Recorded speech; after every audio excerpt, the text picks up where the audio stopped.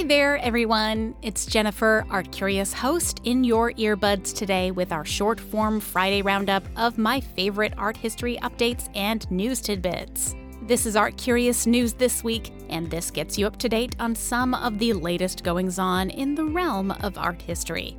Today is Friday, November 4th, 2022, and today's news brief is a very Vermeer-centric one.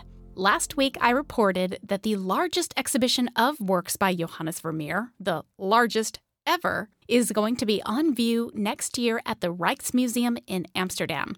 Out of about 35 known works of art that Vermeer completed during his lifetime, the Rijksmuseum will be showing at least 28, with the possibility, of course, that more loans or additions will be announced as we get closer and closer to the show's opening date, though we can't know for sure. So all of that is well and good, but just this week, it was announced that there's a spot of controversy therein. Earlier this year, the National Gallery of Art in Washington, D.C., announced that one of their works of art, a painting called Girl with a Flute, was being downgraded from a work by Vermeer to being the work of someone, quote, with a profound understanding of Vermeer's techniques, unquote, as reported by Art News. Now, let me say that this is big news in and of itself, even though it might not necessarily be seen as positive news necessarily for the National Gallery. But this isn't altogether uncommon. Art attribution, as I've written about both in my book and then also shared on my podcast, is tricky business. It's an act that requires a lot of research, a lot of work, and also a lot of best guesses. But what's fascinating about the news this week is that the Rijksmuseum is borrowing Girl with a Flute from the National Gallery for that huge Vermeer exhibition, and they will be exhibiting the work as a Vermeer. Not a pupil of Vermeer or a follower of Vermeer or studio of Vermeer, which is how the National Gallery itself currently showcases the work. This is not usually the standard, I'd say, being a museum person myself. So typically, you would defer to the lending institution's identification of the work of art that is under their purview. So this is fascinating to me. Rijksmuseum director and unofficial man with the best name, Taco Dibbets, released a statement to the Guardian newspaper saying, quote, "Attribution is not a hard science, but we feel Vermeer is such an innovative artist who took so many directions in his art that we feel that for us, as yet, the painting is by Vermeer," unquote. Woof. I agree with Dibbets on the first part about attribution not being a hard science, but man, this is a ballsy move, and one that proves that the art world has about just as much infighting and disagreement as anything else. And look, one of the great things, and I mean this sincerely, not sarcastically, is that it's not all cut and dry. There is room for renegotiation and reconsideration. There's room for new ideas, new stories, and even regarding objects that are hundreds and thousands of years old, we can change our minds. But it's interesting from my outside perspective here to know that a crackerjack group of interdisciplinary experts from the National Gallery could attest to their beliefs that a work of art is not a Vermeer, and then have another museum dismiss this statement, one that was also probably years in the making. This is all interesting, right? So, if I can go over to Amsterdam this spring and see Girl with Flute with my own eyes and in the context of other quote-unquote real Vermeers, wow, this is going to be an adventure, to be sure. For my next story, I am keeping it on theme and on trend. So literally only a couple of hours after I recorded and edited last week's episode of ArtCurious News This Week, I learned that a pair of climate protesters from the organization Just Stop Oil struck again. And this time, they hit none other than Vermeer's iconic Girl with a Pearl Earring at the Mauritshuis Museum in The Hague, Netherlands.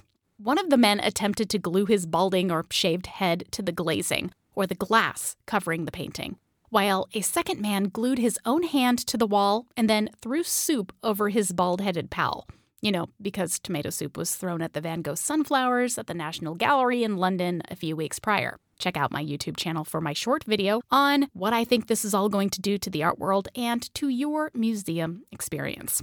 Anyway, All of this is a long prologue to say that it was announced just this week that the protesters have been sentenced to 2 months in prison, with one of those months suspended, all according to a Dutch court. Of course, this has led to vitriol on both sides of the artwork and climate issue, with Just Stop Oil announcing after the verdict, quote, "Isn't it ironic that climate activists who non-violently oppose the mass slaughter of life on Earth are being condemned?" Unquote. For their part, the prosecution noted, quote, "An artwork hanging there for all of us to enjoy has been smeared by the defendants who felt their message took precedence over everything else." Unquote. The Guardian newspaper reports that the prosecutors asked for a longer sentence of 4 months, with 2 of those months suspended, but that the judge denied this because she, quote, "did not want her sentence to discourage other people from demonstrating," unquote. No matter what your personal opinion is on this, I feel like no one really wins. Protesters win and art and museums lose. Or museum and art wins and the earth dies. I really can't quite get a handle on all of this, I'm going to be honest. But I know that I will keep watching and learning and trying to figure it all out. And that's all I can really do from my tiny art historical perch over here. I've got one more story to share with you today. And it's not news per se, as in you're not going to see it scrolling around on Twitter, but it is news pertaining to you if you are listening today. So please stick with me, support the show by listening to a couple of ads, and we will be right back. Thank you. Welcome back to ArtCurious and our news this week. For our last story today, as I mentioned before the break, I am going to get real on you. Running this podcast has been great. Doing this show has been a literal life changer for me, as I left my full-time stable museum job about a year ago to do this for you full-time, which means that I am cobbling together goodies for you not only through this audio format, but also through a reinvigorated YouTube channel, new writing projects, travel that you can join me on, events, and so much more. And it's a lot. It was my choice, of course, but it is a lot. And in the nearly 7, can you believe it, 7 years since I began this show back in 2016, the podcast game has changed a huge, huge amount. Things really hit big during the pandemic when people were looking for things to do, and that was amazing. But now we are sort of out of the pandemic and things have settled down. To make things more interesting, celebrity podcasts and those that were backed by big traditional media outlets really exploded at that same time during the pandemic. And what does this all mean? It means that my timing maybe isn't the best, because it is getting harder for me to do this and to stay nimble and for me to bring you all of this, the podcast in particular, for such little return. I love ArtCurious. I love it. And it has been my life, my livelihood. But straight up, ArtCurious will be ending after the current season, which ends in January, unless I get your financial support.